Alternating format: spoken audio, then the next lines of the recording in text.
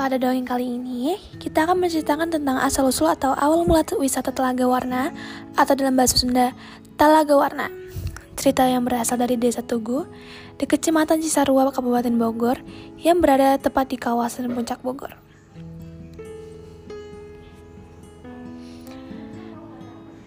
Zaman dahulu ada sebuah kerajaan di Jawa Barat bernama Kota Tenggahan.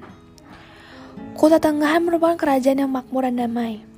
Rakyatnya hidup tenang dan sejahtera karena dipimpin oleh raja yang bijaksana. Raja Kota Tenggahan bernama Prabu Suwartalaya dan permaisurinya bernama Prabu Purbamana. Sayang, Prabu dan Ratu belum dikaruniai keturunan sehingga mereka selalu merasa kesepian. Rakyat pun sangat mengkhawatirkan keadaan ini, karena siapa yang akan menggantikan Prabu dan Ratu kelak? Akhirnya, raja memutuskan bersemedi. Dia pergi ke gunung dan menemukan sebuah gua. Di sanalah dia bersemedi, berdoa kepada Tuhan supaya dikaruniai keturunan. Setelah berhari-hari Prabu Suwartalaya berdoa, suatu hari tiba-tiba mendengar suara gaib. "Benarkah kau menginginkan keturunan Prabu Suwartalaya?" kata suara gaib tersebut. "Ya, saya ingin sekali memiliki anak," jawab Prabu Suwartalaya. "Baiklah, doamu akan terkabul. Sekarang pulanglah," kata suara gaib. Maka Prabu Suwartalaya pun pulang dengan gembira. Benar saja, beberapa minggu kemudian Ratu pun mengandung. Semua bersuka cita. Terlebih lagi ketika 9 bulan kemudian Ratu melahirkan seorang putri yang cantik. Dia diberi nama Putri Gilang Rukmini.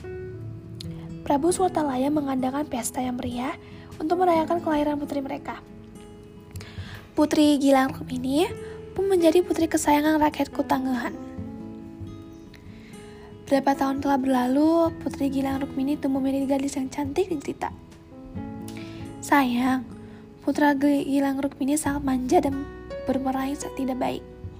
Mungkin karena Prabu dan Ratu sangat memanjakannya. Maklumlah, anak semata wayang. Apapun yang diminta oleh putri pasti segera dituruti. Jika tidak, putri akan sangat marah dan bertindak kasar. Namun, rakyat tetap mencintainya. Mereka berharap suatu hari perangai putri akan berubah dengan sendirinya. Seminggu lagi, Putri Gilang Rukmini akan berusia 17 tahun. Prabu Suwartalaya akan mengadakan pesta syukuran istana. Semua rakyat boleh datang dan memberikan doa untuk Putri Gilang Rukmini. Rakyat berkumpul dan merencanakan hadiah istimewa untuk putri kesayangan mereka.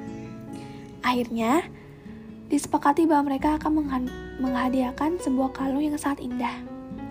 Kalung itu terbuat dari emas terbaik dan ditaburi batu-batu permata yang beraneka warna. Maka rakyat dengan sukarela menyisihkan uang mereka dan mengumpulkan untuk biaya pembuatan hadiah tersebut.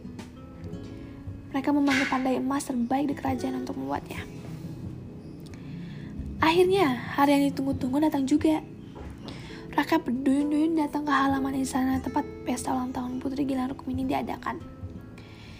Di depan istana sudah berdiri sebuah panggung yang megah. Rakyat bersorak-sorai saat Prabu dan Ratu menaiki panggung. Apalagi ketika akhirnya Putri Gilang Rukmini keluar dari istana dan melambaikan tangannya. Rakyat sangat gembira melihat putri yang cantik jelita. Pesta pun berlangsung dengan meriah. Kini tiba saatnya rakyat mempersembahkan hadiah istimewa mereka. Mereka memberikan kotak berisi hadiah itu kepada Putri Gilang Rukmini.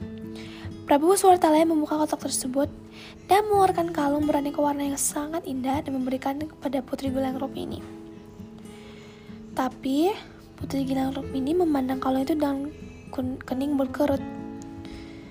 Prabu Suwartalaya memandang putrinya. "Ayo nak, kenakan kalung itu. Itu adalah tanda cinta rakyat kepadamu. Jangan kecewakan mereka, nak." "Iya putriku, kalau itu sangat indah bukan? Ayo kenakan, biar rakyat senang," kata Ratu Purbamana.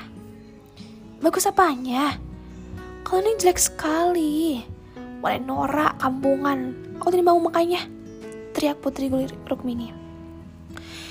Dia membanting kalung itu ke lantai hingga hancur. Prabu Suwartalaya, Ratu Purbana, dan rakyat Kota Tenggahan hanya bisa tertegun menyaksikan kejadian itu.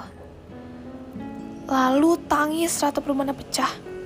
Dia sangat sedih melihat kelakuan putrinya. Akhirnya semua pun meneteskan air mata, hingga istana pun basah oleh air mata mereka. Mereka terus menangis hingga air mata mereka membanjiri istana. Dan tiba-tiba saja, dari dalam tanah pun keluar air deras. Makin lama makin banyak. Hingga akhirnya, kerajaan kota Dongen tenggelam dan terciptalah sebuah danau yang sangat indah. Kini danau itu masih bisa kita temui di daerah Puncak, Jawa Barat.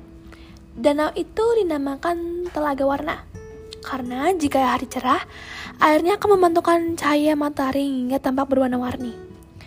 Katanya, itu adalah pantulan warna yang berasal dari kalung Gilang Rukmini.